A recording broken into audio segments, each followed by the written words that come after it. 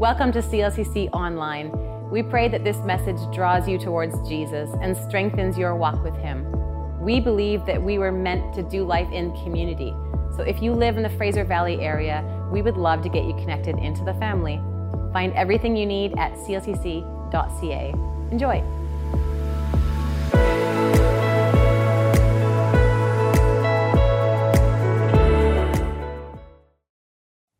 Hello, CLCC. My name is Andrew Evans, and I'm one of the leadership council members here at the church. And today is kind of a unique moment for us. For the past 30 years, since the beginning of our church, we've only known one lead pastor. And a few years back, around 2018, Pastor Jim approached the pastoral staff and the leadership council and began to talk about this idea of succession planning.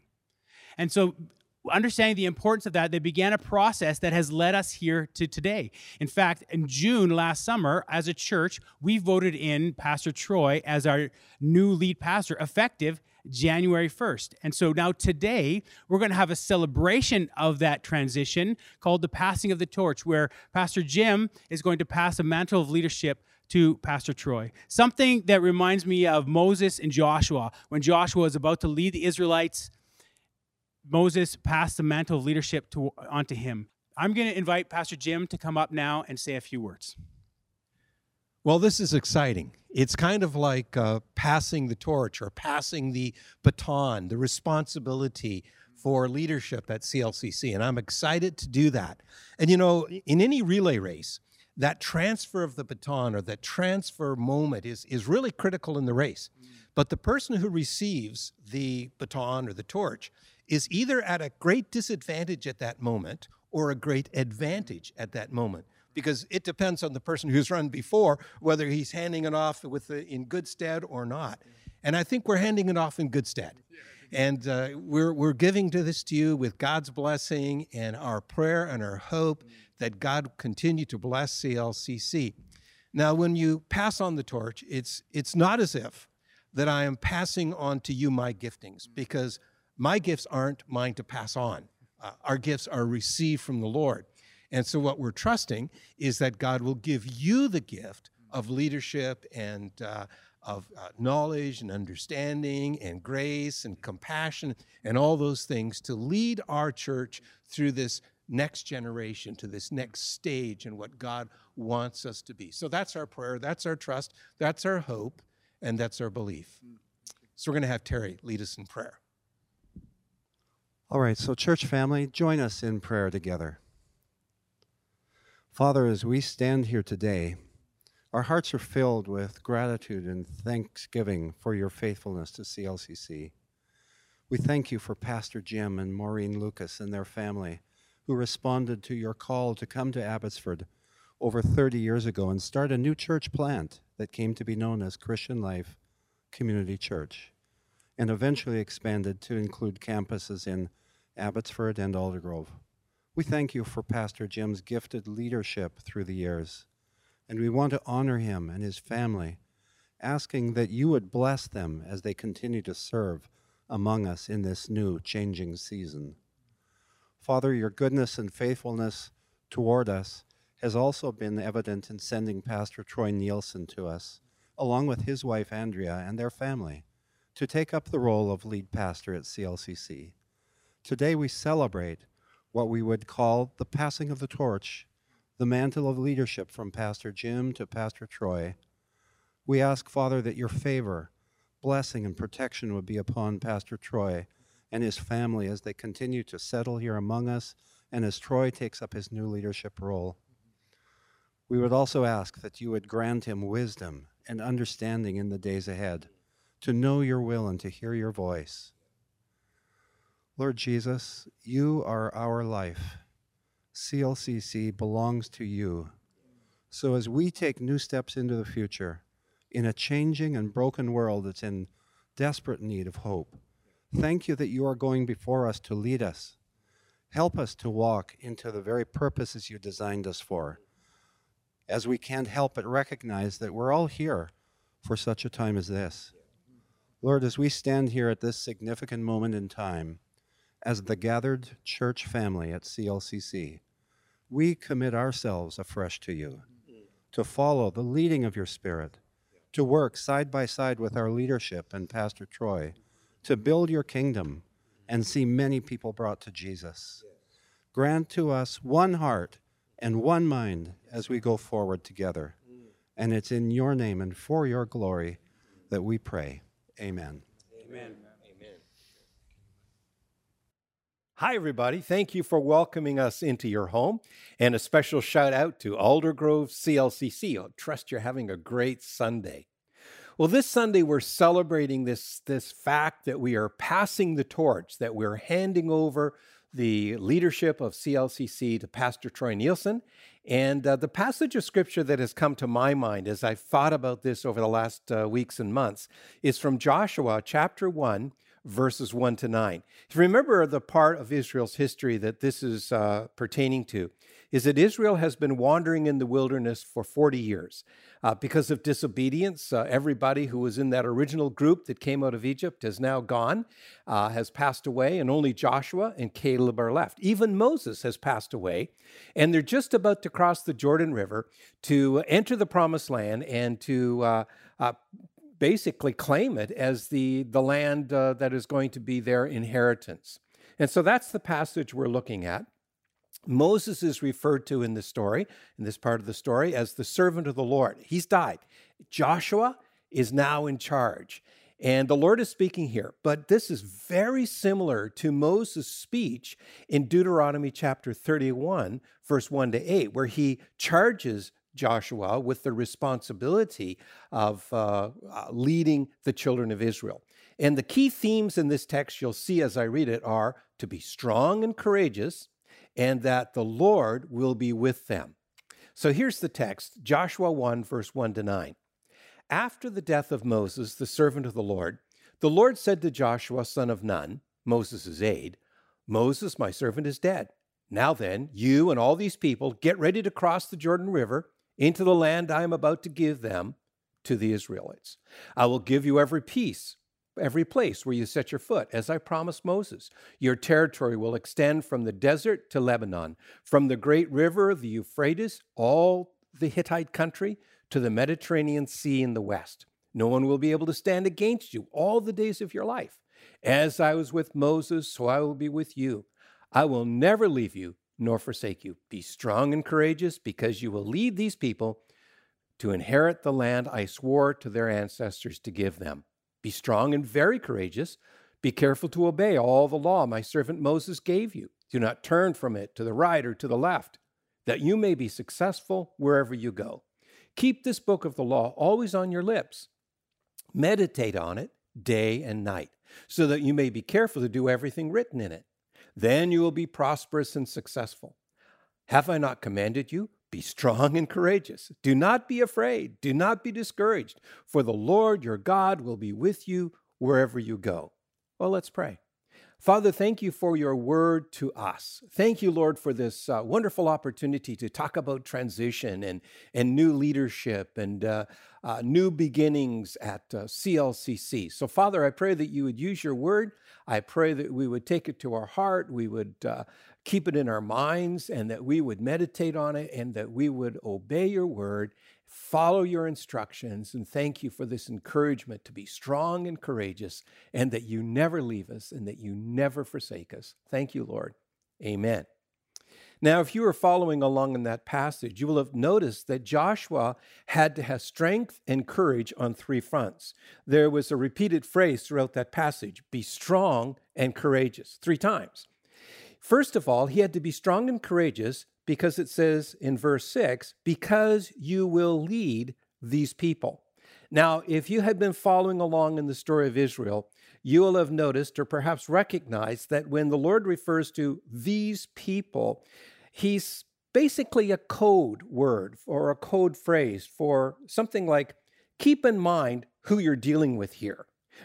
Remember the lessons of the past. In other words, these people is almost a comment to say, hey, you remember the struggles that Moses had with these folks?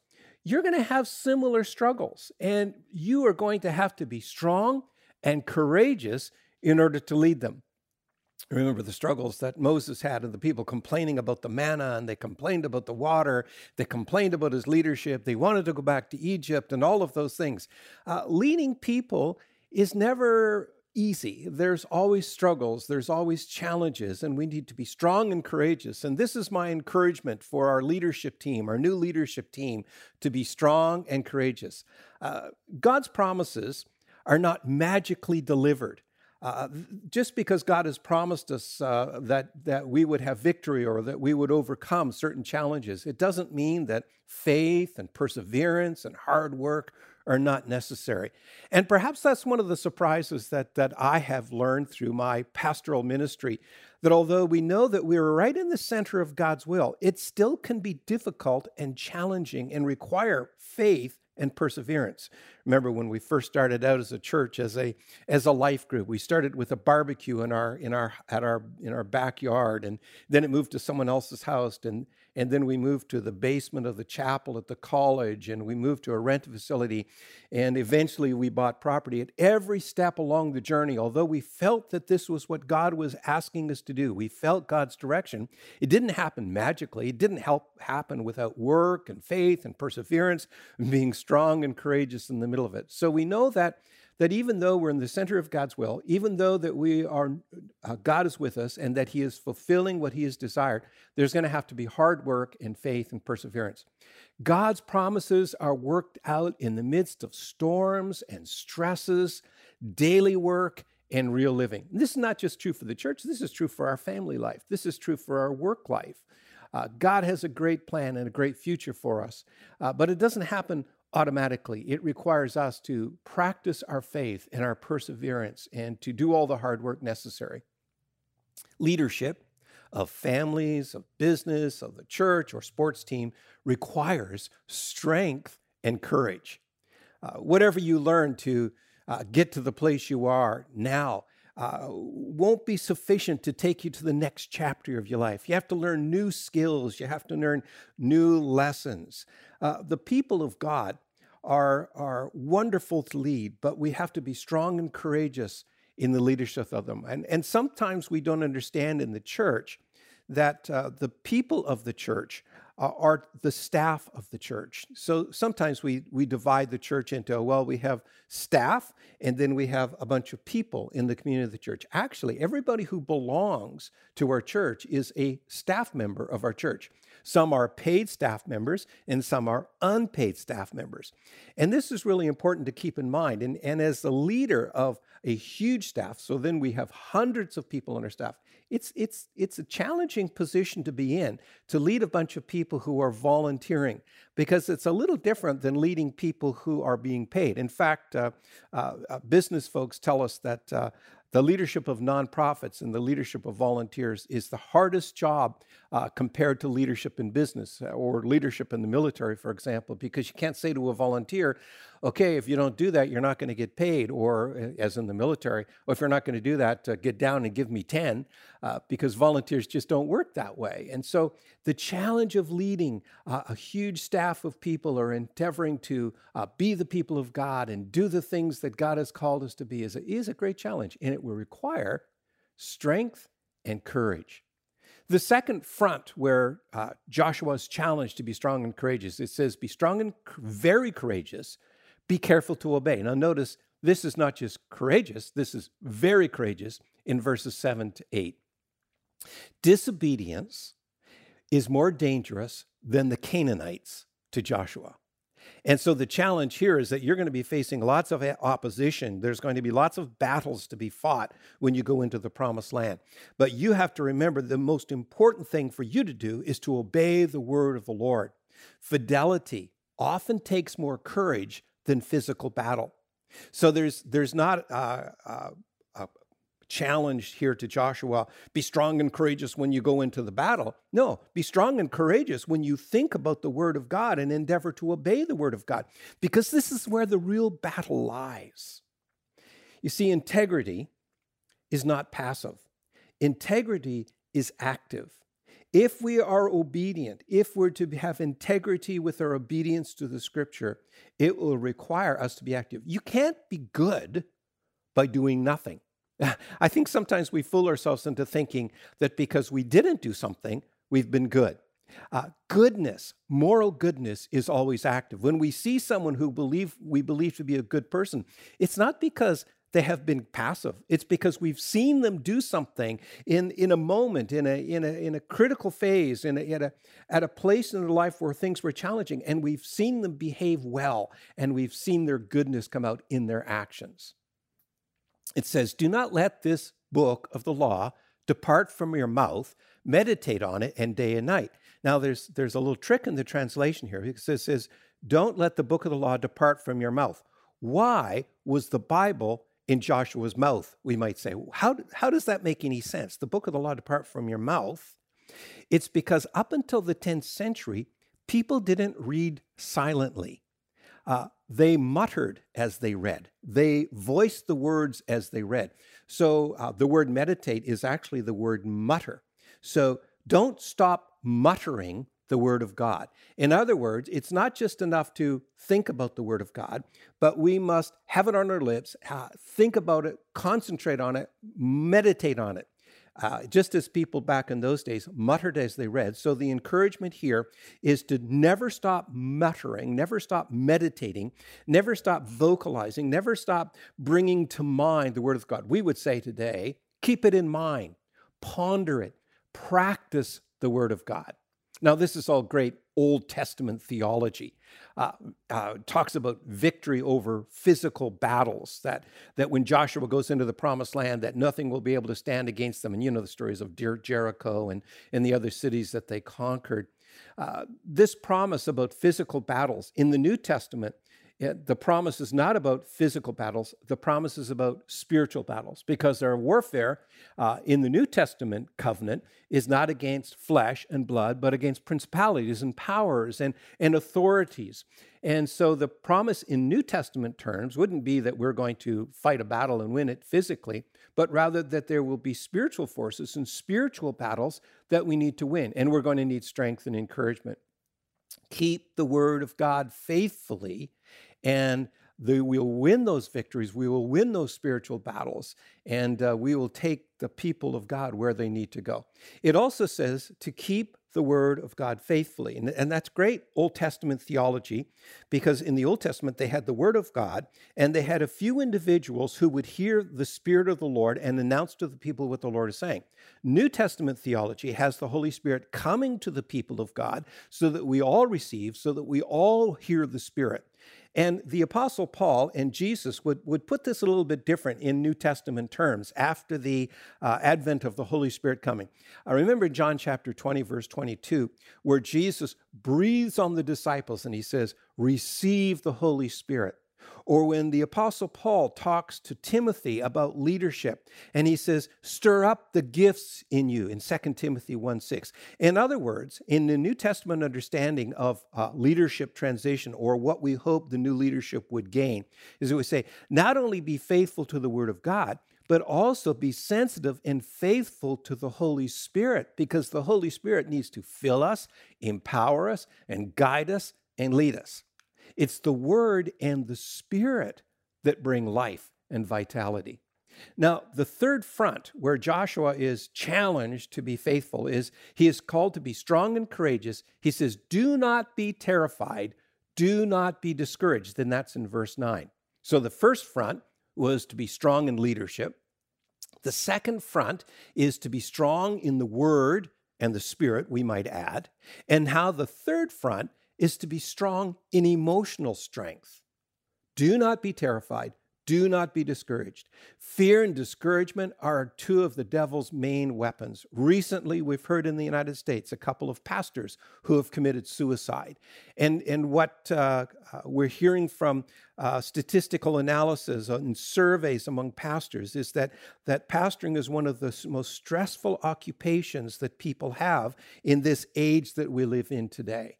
And it's really important to understand that stress and discouragement and stress can be burdens that weigh down people in leadership. You see, spiritual attack, though, rarely looks demonic. it looks and often feels like it comes from natural causes. It could feel very much and very much present itself as a physical illness, or perhaps as a criticism from someone in the congregation, or perhaps as a financial challenge that the church is going through.